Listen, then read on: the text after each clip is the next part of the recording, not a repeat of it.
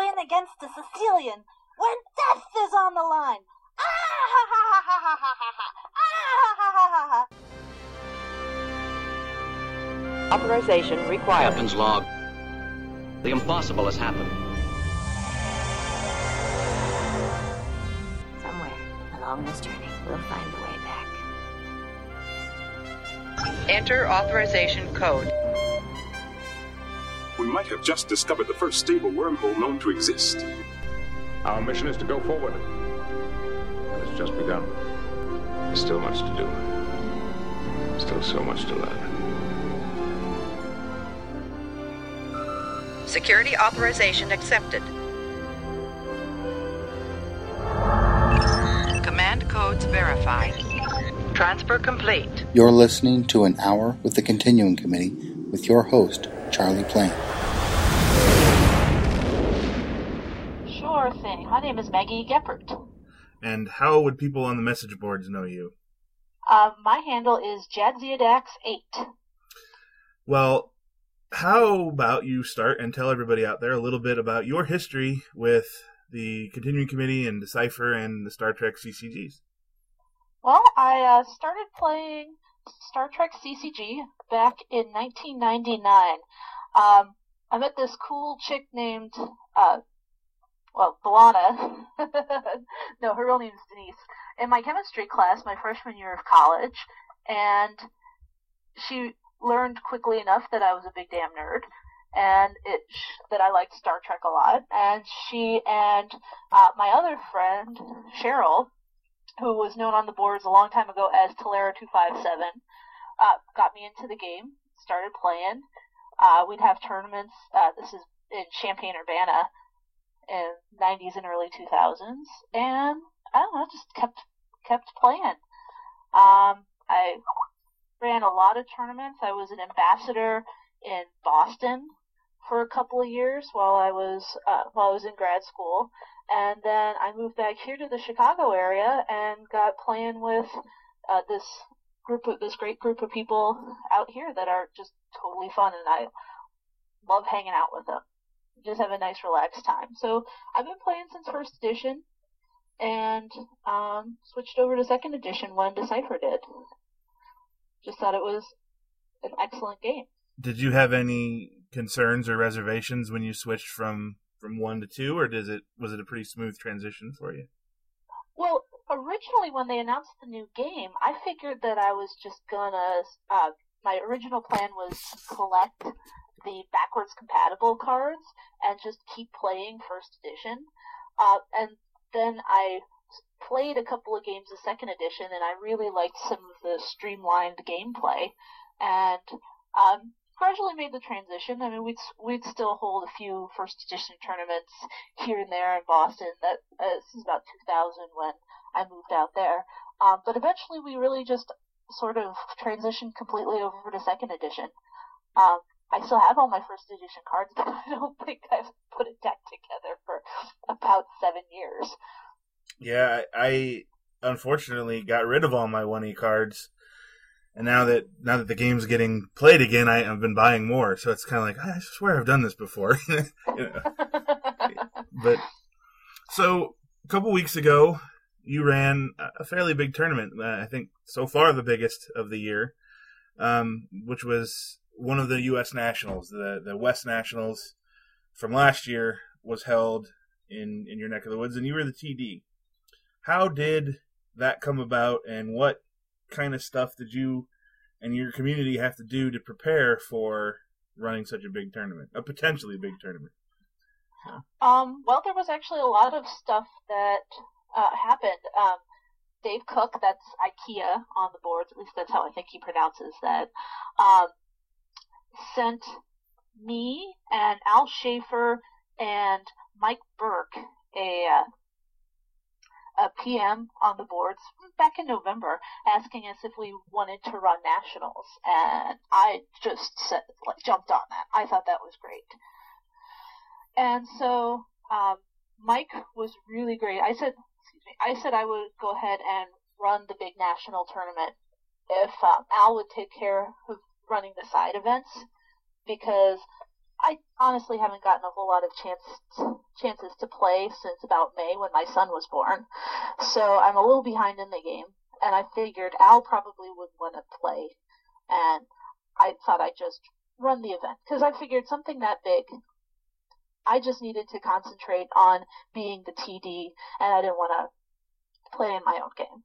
So we agreed to that, and Mike Burke did a great job. He found the venue for us through his contacts at College of DuPage, where he was a student not that many moons ago, and he knows a lot of the people who run the science fiction club there. So the sci-fi club reserved us some rooms, and all we needed to do was give him a little bit of money for however many people showed up for the tournaments. So that was really great of Mike to do the footwork for that. Absolutely. And the space was great too. I mean, that was an awesome place to play. Plenty of room, and it was great. So kudos for that. Yeah, definitely. Al was kind of funny because he came in on Friday night and he's like, "Man, they've really built some new buildings here. These great big shiny buildings, and I wonder where we're going to be. And this is going to be great." And he walks in and it's the smallest, dingiest kind of building on campus, but it was still a really, really nice room. And basically, on my end, for prepping for the tournament, I mean, besides gathering stuff together, like having the latest CRD and rulebook and that sort of thing, having all the physical stuff online, was I really spent some time digging into the metagame right now so I could understand what the big issues were since Worlds, for instance, what's going on with Legacy, what are these crazy rulings about may versus may not, and the dilemma resolution and all that sort of stuff. So really just drilling down into the metagame that's happening right now. So while you were doing that, what sort of preemptively set off red flags in your head? What were you, I really want to make sure I have this, and I really want to make sure I know this, just in case. What was worrying you the most? Probably things like, I was most worried about getting the errata correct for things like the new Starfleet people, all the different errata that came out from the last set.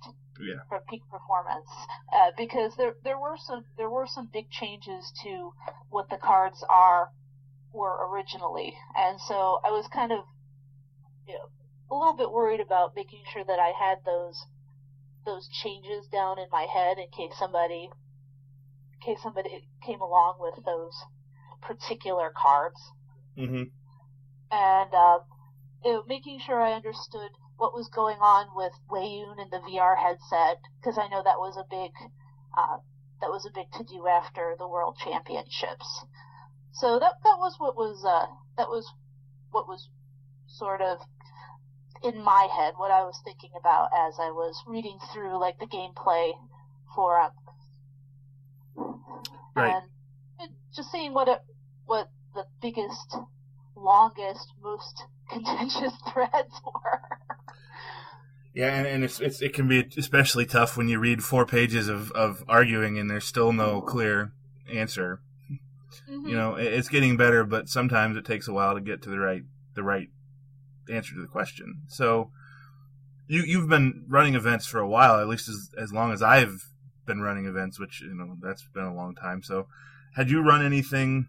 I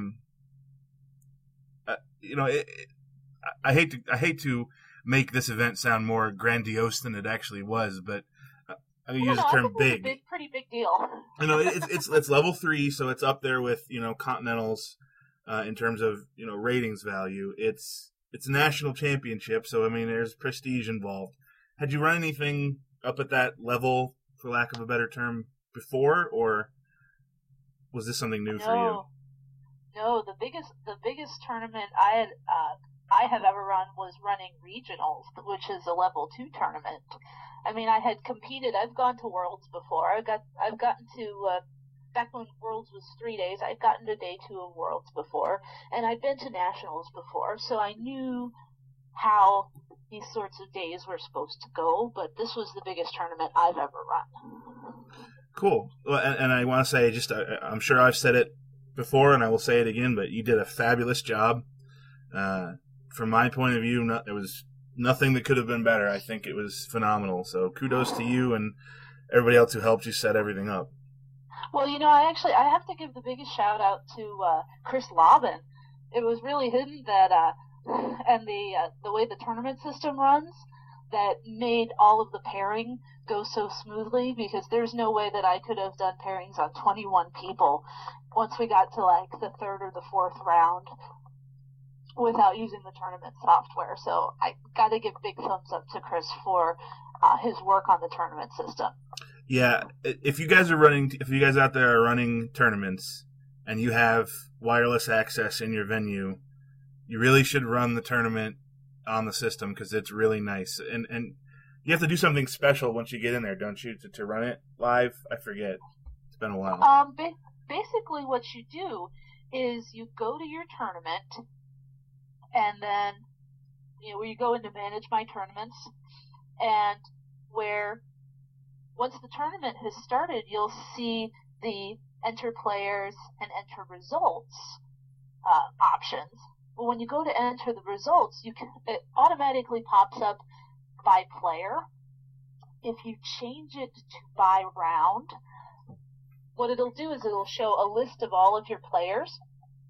Then you enter in who they played in the first round, and then you can enter in what the results for the first round were.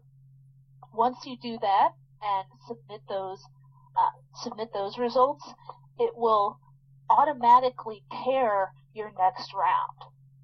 Yeah, it brings up the list of players and it matches them as best it can. And sometimes it's not. You have to check it, because it is a computer and sometimes it can mess up. But it'll save you a lot of time, especially when you get deeper into the matches. So. Yeah, and it was, and I didn't have anybody who got doubled up, and I didn't have any pairings that seemed completely out there. So that was a pretty nice feature, for sure. Absolutely. So, how many players did we end up with? We ended up with 21 players, which I just checked against the Nationals for 09 and 08 Nationals West. I didn't look Nationals East. That was the biggest Nationals tournament for the West so far this year. Or since we've had the continuing committee. Oh, yeah. It was a good turnout. I was not expecting to get that many. I was very pleasantly surprised. And if I counted right, we actually had people from 9 different states showing up, including Florida and Alabama. Yeah, that's some impressive traveling. I know we had some Minnesota guys. We had obviously Illinois folk, 2 Ohioans, Kentuckian, Michigan. I mean, yeah. it was a nice sample Michigan, of the Midwest. Iowa and DC. Yeah, I think that's everybody. It was a great turnout. So we get there, we get everybody going. Did you run into any issues with procedural stuff throughout the day? We only had one late person.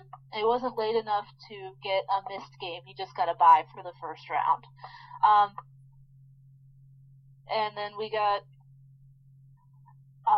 we had a couple of nitty-gritty things happening. We had one player who generally borrows cards from his play group. He doesn't have any cards of his own, so he'd actually printed out things that weren't allowed to be printed. I didn't realize that until he actually mentioned it on the boards. I just thought that he had printed out I thought the issue was he printed out those cards and then he had backed them with magic cards in opaque sleeves. Right. So I didn't realize until well after the tournament that he had printed things like Dorian Collins, who you can't print. Yeah. I thought he had just printed virtual cards out and he had backed them with magic cards. So after the first round, I basically opened up a bunch of the warp packs that I was giving away, and I let him use those to back all of his cards. So that was but it was one of those things. We fixed it. It was okay. I didn't want to get really picky about stuff like that because I wanted everybody to have a good time, and I wanted it to be a relaxed tournament. Right. And as formal as we try to make some of these events, there's really no big money on the line. There's really no big prizes on the line. Being super strict, just for the sake of being super strict, isn't something that's healthy for the community. But right. There were two things going on with that story. And the first one was backing cards with non-Star Trek stuff. I wanted to talk about that briefly. Now, the rule says, the organized play guide says, you have to back your cards with a printed physical Star Trek CCG card. Right. The reason, let me ask you, why do you think that's the rule? Because different CCGs have printed their cards with different thicknesses of cardstock.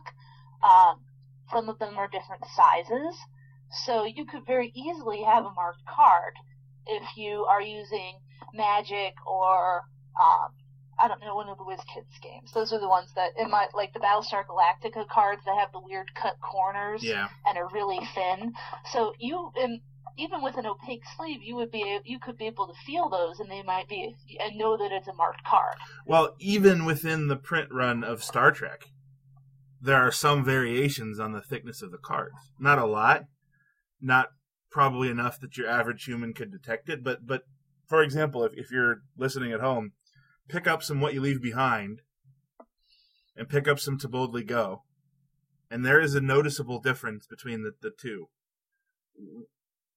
The other issue is I have very rarely seen opaque sleeves that are truly opaque.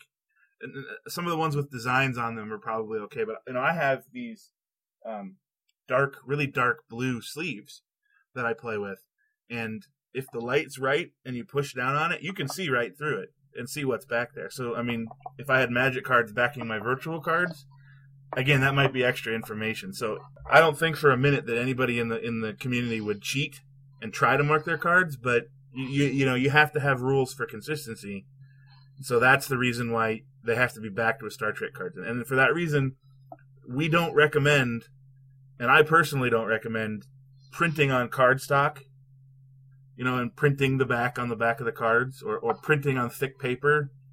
Just print it on thin photo paper or sticker paper, or just do what I do and just print it on plain paper, cut it out, and put it on a card. Yeah, I make mine. I print them out on the full sheet labels and then cut them out like that, and I take the labels off and I can paste them onto the cards. And it makes it a little bit thicker, but not really that much noticeably different from the virtual cards that Dan sends out. Yeah, they're not. There's always going to be an extra micron of thickness there, but not enough that you're going to tell. So now the other issue was printable proxies. This gentleman totally unintentionally forgot about the fact that he had printed cards in his deck that aren't legally printable. So there was no malicious intent here. But let me ask you your opinion on this. Do you think that the rules about what you can print and what you can't print should be changed, should be expanded, or are we in a good place? I think we're in a pretty good place right now, possibly with the exception of some of the Necessary Evil cards. And I think that that's a road we're going to have to go down sometime in the future. But as far as I can tell, you can still get sets of Necessary Evil commons and uncommons on eBay, but I haven't checked that in a while. They're getting pricey, but they do exist. Yeah, and also I've heard that it's starting to get really tough to get some of the promos from the Reflections 2.0. Like, finding the annexation drone is pretty much impossible. Yeah. So some of those things, the committee, my guess, is going to have to investigate in the next 2 or 3 years, would be my guess. Well, I will say the annexation drone, at least, you can print that one. because it's non-unique. So, oh yeah, I hadn't thought about that. And one of the other things, the current set of promos that we're sending out for second edition is it's like 4 or 5 cards from Reflections that are hard to find. So, oh, good. We can mitigate it somewhat by doing that, but as a tournament director, if somebody shows up to a tournament with illegal cards for whatever reason, cards that were printed that they couldn't be, a year or two ago we had another organization that released a set of first edition cards from the animated series. Somebody could get and one of the reasons it was a big deal for us was because it created confusion. Whereas, are these legal or not? So somebody could in theory show up with cards they thought were legal that aren't even, officially recognized cards. Obviously for this event, everybody will let the guy play, no problems. But as a tournament director, how do you handle that, and when do you have to step in and say, all right, now we have a problem? I think when a lot of it's a matter of the level of the tournament. So if we're, if it's just an everyday monthly tournament, we're having a good time, and you printed a couple of commons out, like unique personnel. Like say I had wanted to play my Chairman's Challenge deck at the virtual tournament. Mm-hmm. My Chairman's Challenge deck had the Yesterday's Enterprise TNG crew in it. Well, most of those guys are unique, so I wouldn't have been able to print them out for a virtual tournament. Like if it was an everyday tournament, I'd be, okay, that's fine. But if we're talking about printing out lots and lots of hard to get rares, things that a lot of people want and don't have, like, I don't know, maybe All Out War or something like that. Yeah. It's a really hard to find rare, and you're printing 3 of those and 3 of a lot of the other big hard to get rares like that. That's starting to make it not as fun for the other people who are playing by the rules and aren't printing those cards out. So I might have to tell them, like, after the tournament, especially if it's a monthly tournament, look, I'm sorry, you can't bring those cards again. I'm not going to chase them away, disqualify them from that tournament, but if it becomes something that happens a whole lot, like tournament after tournament, I ask them not to bring those things, they might find that they're not on my email list anymore for a tournament. And I think the unfortunate reality is, until we get to a point where everything's printable, and that's we could have an entire podcast discussing that, and maybe we will in the future, but right now it's not. And, if you come to Worlds at Gen Con, or you come to Continentals, wherever we put it, you need to make sure you're following the rules of what you can print and what you can't, because it's really not fair to anybody else if you make the top 16 with illegally printed cards and everybody else didn't, and so I don't know if you catch that with a deck check or what, but I don't want to be a jerk about it, and I'm not trying to be a jerk about it. In fact, if you need cards, go on the forums and post your trade list, and there are tons of people out there who will be happy to send you extra commons and uncommons or trade with you to get what you need. And absolutely. I mean, I have boxes and boxes and boxes of spare commons and uncommons sitting around my house that I just can't bear to get rid of. And my husband will be like, so what are we doing with all these cards? I'm like, you will not throw my cards away. Yes. we might get new players. But, if you need cards, contact me. Contact, any TD. Go to your local TDs. I mean, when I used to run tournaments every week, we kept one of those big, like 5,000 count card boxes in our store just with extra commons and uncommons. And if somebody showed up and needed cards, just drop it on the table and be like, help yourself. And exactly. That mentality abounds in our community.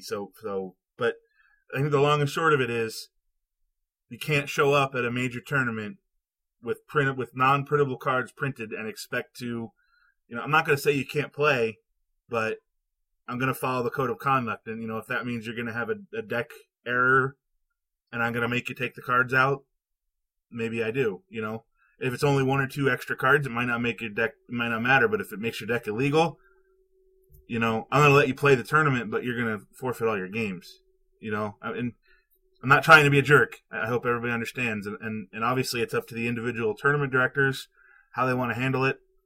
But, and the reason I make a big deal out of this, and I'm not singling anybody out, but I know that there are some communities out there that do their own print whatever you want policy at their tournaments. And while I cannot officially approve of that activity, if I don't know what's going on, obviously I can't do anything about it. Just make sure that when you're going to these bigger tournaments, when you're traveling, when you're going to a regional in another area, when you're going to nationals or continentals, borrow cards from your friends, trade for the cards you need, make sure your deck is legal. We did have one other issue that was sort of like that. Was one of the other players built a virtual deck, so all of his cards were legal in that sense. It was a Tarek Noor deck, but he printed them all off in black and white. Right. And I didn't catch this until the very last round. Well, and again, that rule is one of the ones I'm kind of the least upset about. You want to know why that rule is in place? 2 or 3 years ago at Gen Con, we were playing and we had, we just started with virtual cards, so people hadn't really figured out how to print them yet, and a bunch of people had them in black and white. I think we were sitting next to, I don't know if it was Raw Deal or another group of guys that also had virtual cards, but theirs were printed out in black and white, and they looked awful. I mean, they looked awful. And I'm sitting there, looking at these guys playing, and I'm like, why would I ever play a game that looked that bad? And ours, we have such talented art people working for us. They're beautiful. They look as good or better as anything Decipher ever made. It's really promotion why that rule's in place, so that anybody who comes by and looks at you playing sees high quality cards. I understand that color prints are more expensive than black and white prints, and again, short of a major event, there's no way I would come up to you and say, well, you can't play because you have black and white. But, that rule's there for appearances, and that's important, because we're not going to get players to play the game if they think the game looks terrible. Does that make sense? Yeah, that's totally understandable. And again, it was the last round. It was not, this guy made the top 10, but it wasn't like, the championship was on the line and he had these black and white cards. I figured, what the hell? And now we know he didn't, and he honestly didn't know. Yeah. Because he's a bit of a lurker on the boards. He's one of my guys. Yeah. So, so he honestly didn't know that the cards needed to be in color and not black and white. And honestly, if we were playing in the 6th round and that was the first time you'd noticed it, obviously nobody he played against minded. Right. Everybody probably said, "Oh, I thought they had to be in color," or they need to be in color. It's not a big deal, And that just, again, that shows to me how great our community is. It was just so much fun the whole day. Everybody had a lot of camaraderie. It was great. I know. The groove in the room was great. And from the minute I got there till the minute I left, and even after, because a bunch of us went out to dinner afterwards. It was just an awesome. It was like, it was a gathering of friends. It was a lot of fun. During the 6 rounds, what kind of rules questions did you run into, and did any of them surprise you? I just didn't. There were hardly any rulings at all, and I got a ruling on. Can he, the guy who played Tarek Noor, can he play ruling council 3 times when he finishes one mission? And that was an easy one. Yep. It was yes. There was one other ruling. But honestly, nobody was trying anything big. Nobody was really going out there with trying big new strategies that I would need to make rulings on. Right. I think there was something about timing on a mission attempt, but I can't even remember what it was. Well, I'm curious what you think, but I have a feeling a lot of people did not build decks, did not build new decks for this event, knowing that a new release was coming. That's entirely possible. I know that, new releases always shake up the meta and get people excited. They tend to build their decks in the month or two after a release comes out. And when you know another one's right around the corner, do I really want to spend the time building something new when in a couple weeks it's going to be all different anyway? So. Well, one of the things that really surprised me about the deck builds, and I was just leafing through the deck lists earlier today, was that there was not a single person who played a Legacy Dilemma pile. Nobody, not one at all. Not one. Wow. Now, there were 3 Tragic Turn Dilemma piles. No, excuse me, 4 Tragic Turn Dilemma piles. Now, Legacy is probably the most controversial card in the game right now. Exactly. Why do you think everybody avoided it? My personal opinion was that everybody decided to tech against it. Yeah. They figured everybody else was going to play Legacy, so they all decided to tech against it. Well, and that's true, but I had 2 deck options available to me going into that tournament. One was the Borg deck that I ended up playing that just had it wasn't really all skill dilemmas, but it had, a higher percentage of skill dilemmas, and you play them out early. And it was a Borg deck so that I had the ability to analyze and adapt Legacy if it was played on me. Right. The other deck that my guy came out with, Jared Huffman, he really wanted me to play this, and in hindsight, I should have played it. It was a damaged Archer Starfleet deck with a Legacy Dilemma pile. And I psyched myself out into thinking that either everybody would be ready for Legacy or everybody would be playing Legacy. And in that situation, Legacy is a terrible choice. You don't want to play it. So I'm wondering if all 21 players essentially head faked themselves into thinking Legacy was going to be everywhere, and therefore we're not going to play it. Because, if I'd played Legacy, I played 2 people playing Tragic Turn, and that would have hit both of them. I don't know what would have happened. I could have had it backfire on me and gone 0-6, but it seemed to me Legacy would have done great. And hearing that not one player played it, now, I guess the question then is, does that mean Legacy is a non-issue? Or does that mean Legacy is such an issue that it's coloring what people are playing, even though nobody's playing it? I don't know. We're sort of starting to get into the scene in The Princess Bride with the Sicilian. Yes. You know that I know that you know. Yeah. I have no idea. And I could definitely throw out that question on the message boards and say, hey guys, why didn't you play Legacy? What was in your head when you were putting your deck together?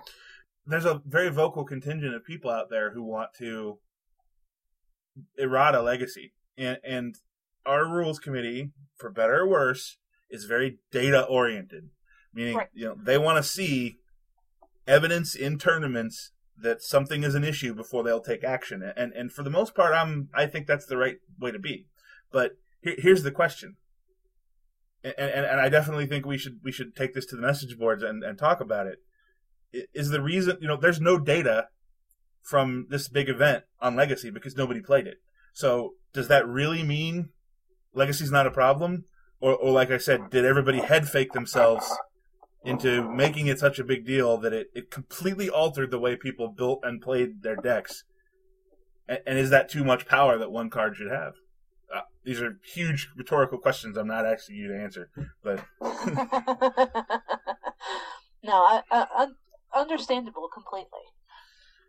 So maybe that's something that I will go ahead and throw out onto the gameplay message board and say, this is something we found. What were you guys thinking when you were building your decks? Yeah, I definitely think that'd be very helpful. So you were looking through the deck lists. What kind of, one of the things I've done the last couple of years at Worlds is, first round I go through and write down all the headquarters that people are playing, and I tweet it. Now you having the deck list and having time to look at it, what was the headquarters spread like? What were the affiliations represented? It was really kind of all over the place. I found we had stuff like we had people playing Bajoran. We had I believe that there were something like 4 cadet decks. That Sounds might have about been right. the biggest representation. I know there was a couple board decks. Mike Harrington played Klingons. I know I ran into a Starfleet deck. There was a Terok Nor. We had a Dominion Deep Space Nine. Nice. I'll give you 3 guesses. That's Who came got to up be with Mike. that crazy idea. That's got to be Mike. Yeah. Yeah. Michael Van Bremen. I know there was. I played against a Voyager deck that was good. Yep. We've got. Let's see. I'm seeing a couple of Starfleets, a couple of Cardassians, DS9, next gen, original series. Like, just it's all over the place. Was there anybody that didn't show up? Let's see. I know I'm putting you on the spot. I don't think I saw a Ferengi deck. No, I played Ferengi deck on Friday night. Does that count? Sure. I love the Ferengi, but I didn't see a Ferengi deck in Nationals. No, I don't see any Ferengi. Let's see. Bajoran, Borg, Cardassian. We've got the Dominion DS9. So there's a Dominion dual headquarters, but no straight Dominion. No straight Dominion. Okay. Let's see. Anybody? No Ferengi. But I think we've got DS9, Voyager, Next Gen, Original Series. We don't have like a DS9 Earth deck. Yeah. I think that'll change after Extreme Measures releases, but this podcast is going up Friday, and also on Friday is you'll see why. So they're getting some serious love. Nice. But any Maquis? We have 1 Maquis. We've got Starfleet, Romulan, Klingon. Sounds like just about everything was played. And one of the guys who played the Next Gen headquarters was Next Gen Diplomacy, but he had a ton of non-alliance in there too. Gotcha. Brian Leonard tends to play with non-alliance a lot. Like, he'll build a lot of all non-aligned decks. Well, you can get away with that because, I mean, there are dilemmas that hurt you for that, but not a lot of people play them. So right. That's a really strong, if you're going to a tournament and you know that somebody's going to play it, then you throw one in. But other than that, you leave them out. So. Yes, but it looks like we did have a pretty good spread of affiliations. Now, I know Neil's appearance was a surprise for a lot of people. Yeah, it was. Was that the biggest surprise of the day for you, or was there something else that shocked you? I think that was the biggest surprise. Actually, because he showed up for the Friday night tournament. I walk in just about as the tournament's starting, and I see this big tall dude sitting over kind of in the corner. He stands up and I'm like, "Oh, hey, I'm Maggie. Nice to meet you." And he's like, "Hey, I'm Neil." I'm like, "Oh, cool, Neil. It's nice, where are you from?" And he takes off, he had his trench coat on. He takes off his coat and he's wearing his team jersey shirt. And I'm like, "Oh, that Neil." Awesome. He loves to tell that story. He's told it several times. So now, Neil played Borg and won. Before the event, what did you think was going to win the day? I was thinking Damaged Starfleet actually was going to win the day. I would have put money on that or Terok Nor going into it, and then that too. It's funny because essentially the same stuff that was winning prior to peak performance still won again. And as much hubbub has been out there about peak performance was broken and this, and obviously what happened at Worlds, there was a couple things that were wrong. Once they got dealt with, here's the question, and I'm very curious to hear what you have to say. design can only do so much to put cards in the game to deal with other cards. You know, the old adage is you can lead the horse to water, but you can't make him drink. So, you know, if the design keeps putting out cards and keeps putting out cards to deal with Tragic Turn, for example, and people just don't play them, at what point is design like, okay, I'm done. You know, we can't do anymore. You know, where's that line? You know, I honestly don't know, because I've never really done any card design, even dream cards. So it's really tough to say. I think we've finally gotten to the point where, you know, I remember way back around Premiere and Energize that Brad saying, we want people to use more events. People need to use more events. And, you know, now it seems like finally people have gotten around to using more events, because now you have to pack event destruction in your deck if you want to be competitive. So I guess it's one of those things you really have to give these sort of trends a couple of years to get going. Yeah. Well, and you know, Extreme Measures was being designed 6 months ago. You know, we're working on not only the set after that, but the set after that too right now. You know, so there's a built-in, and it's a lot easier with virtual cards to correct for this, but there is a built-in delay between when something happens in the metagame and when design can address it. You know, when Decipher was printing cards, they would literally have to finish something and then send it off for 4 months, and it's done.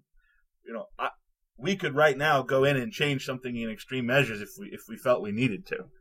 You know, even though, because there's no printing process, it's just, all right, here's the file, go, have fun. You know, I could change something up until the very last minute. Right, exactly. But even so, you know, then it's not tested, then it's not being developed. That's very risky. You know, there is a lag. It's less so than there was, but there is a lag. You know, and cards. You know, when Worlds happens in August, the earliest anybody will see anything design-wise to react to what that produced would be like December, the set after. So, you know, it's tricky, and I want everybody to always realize there's this tricky line between the meta and the players and design and rules, and it's not something that's as simple as this is how it is. And obviously, the legacy question we talked about earlier should illustrate that. You know, right? Exactly. Well, you know, the end of the day was, you know, 2 thumbs up, 5 stars. That's my rating. How would you rate the event and the day? Oh, awesome. You know, it completely re-energized my love for this game, because, you know, the last 8 or 9 months now, I just haven't had my head in the game because of family stuff, and I'm like, I'm ready to hold another tournament. Awesome. You know, that's great. You know, when I saw the tournament kits are going up, I'm like, ooh, all right, buy one right now. Like the first day, I'm like, okay, I'm running an Extreme Measures event, and I'm gonna go get the tournament kit right now. Absolutely. So, you know, that's great. So yeah, it is so much fun playing, and you know, getting to hang out with everybody after the tournament was a lot of fun. Because, you know, it's really just a good, friendly group of people. And I know some of the guys come off as being like, oh God, not again, on the boards. Because, you know, internet plus anonymity equals asshole. But, yes. What? That's one of the laws of the internet, right? Yeah, I think they made a Penny Arcade about that. I'll have to find it and put it in the notes for the show. But actually, I think that is exactly where I got that from. I actually think you used the PG-13 version of it. I think they used a little bit more intense language, but yeah. You can bleep me out if you need to. But you know what? It's true. There are people. The obvious example is John Corbett, but he's not the only one. There are people who act very differently online and in person. And, you know, there are people who never post online who chat my ear off when I meet them at Gen Con. You know, It's, you know, I've said it before and I will continue to say it. We have the best community of players in the universe. And honestly, it's the reason I do what I do. And I know a lot of other volunteers feel the same way. I mean, I put in so much time and energy into this game that it's not a game, it's really work. But I do it because the people make it so rewarding. So. Oh, absolutely. Absolutely. And I've learned many important lessons hanging out with the Star Trek crowd. Many important lessons. And I know Star Trek has had an influence on your family life. What's your son's name? My son's name is Miles. Miles, yes. And that is totally coincidental. My husband picked Miles. And for a while he was picking Edward as the middle name until I pointed out that, honey, Miles Edward O'Brien. Yes. And so we changed his middle name. But he's a real sweetheart. It's great having a son. And I do miss the freedom of being able to go out and do a tournament whenever I like. But it's very rewarding. And someday when he's old enough not to just try to eat the cards, it'll be fun to teach him how to play. Yeah, we've got enough Trek players with kids that I've joked about it, but I'm starting to not joke about it. 2020 Junior Championship at Gen Con. Everybody bring your kid, and we'll have a whole kids tournament. We've got enough. There's enough kids in that age range now. We can totally do it in a couple of years. So. Oh, definitely. I think this was the year of children. Like I swear I saw so many birth announcements in the bus. I can't even count. I know. I don't want to start naming them because I'm going to forget a bunch, but there are a lot of Star Trek players having kids, and it's like, maybe that's how we solve our recruitment issue. We just pair off Trek players and mate, so. Awesome. So let me ask you. Awesome. Do you have any questions for me? It's okay if not. I can think of. So. I could just. I will thank you for pizza. Yeah, we bought pizza. I bought pizza for Neil, and I pitched in and bought pizza, and a bunch of people threw in. That was really nice of everybody. But yeah, we bought pizza, and then there were donuts in the morning, so I got to mess up my diet the whole day. But that was cool. It was fun, and I have one thing I want to do here. Okay. I don't know how much you've listened to the podcast, but I do every now and then a random card review. All right. And what I'm going to do here is open a pack of Call to Arms. And I'm going to find the rare, and we're going to talk about it for a minute here. Okay. So it is Alexander Rozhenko, Good Luck Charm. This is the young Alexander from Deep Space Nine when he served on the Klingon ship. When he served on Martok's ship. He is a Klingon affiliation personnel. He costs 2. He has a staff star, 645 for his attributes, engineer, honor officer, transporters. And his ability says, when you win an engagement involving this personnel, you may draw a card. So have you ever used Alexander Rozhenko, Good Luck Charm, in a deck? Possibly. I think I might have used him in the last Klingon deck I built because I needed some engineer or transporters. But I can't remember off the top of my head. That deck is back in my closet. See, I think, he's really pretty useful for his skills. 4 skills, 2 costs, pretty standard. His attributes aren't great, but he does have 2 of the rarer skills for Klingons. His ability, win an engagement, draw a card, that's essentially in 2nd edition, that's, once a turn, draw an extra card, I gotta find it somewhere, but Brad's on record as saying he and Evan, when they were designing 2nd edition, way overvalued cards that draw cards. If you look at 2nd edition Energize and Call to Arms, there are a lot of cards that, discard a card to draw a card. Mm-hmm. And in 1st edition, that was huge.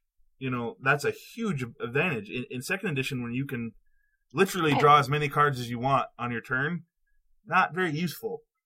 Now, he is backwards compatible, so in a 1E deck, he might be, fairly nice. But I just think in 2E, he's he's sort of icing on the cake. If you get him out and you're playing a battle deck, there's really not a reason not to put him in. But he's not spectacular. Yeah, I'd go with that assessment.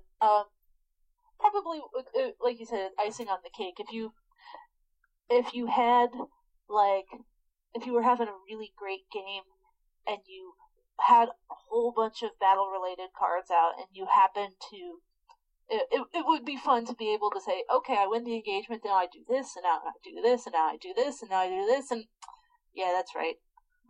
Yeah, 5 responses to 1 fight. Yep. So, well, thanks for being on the show. It's been great to talk to you.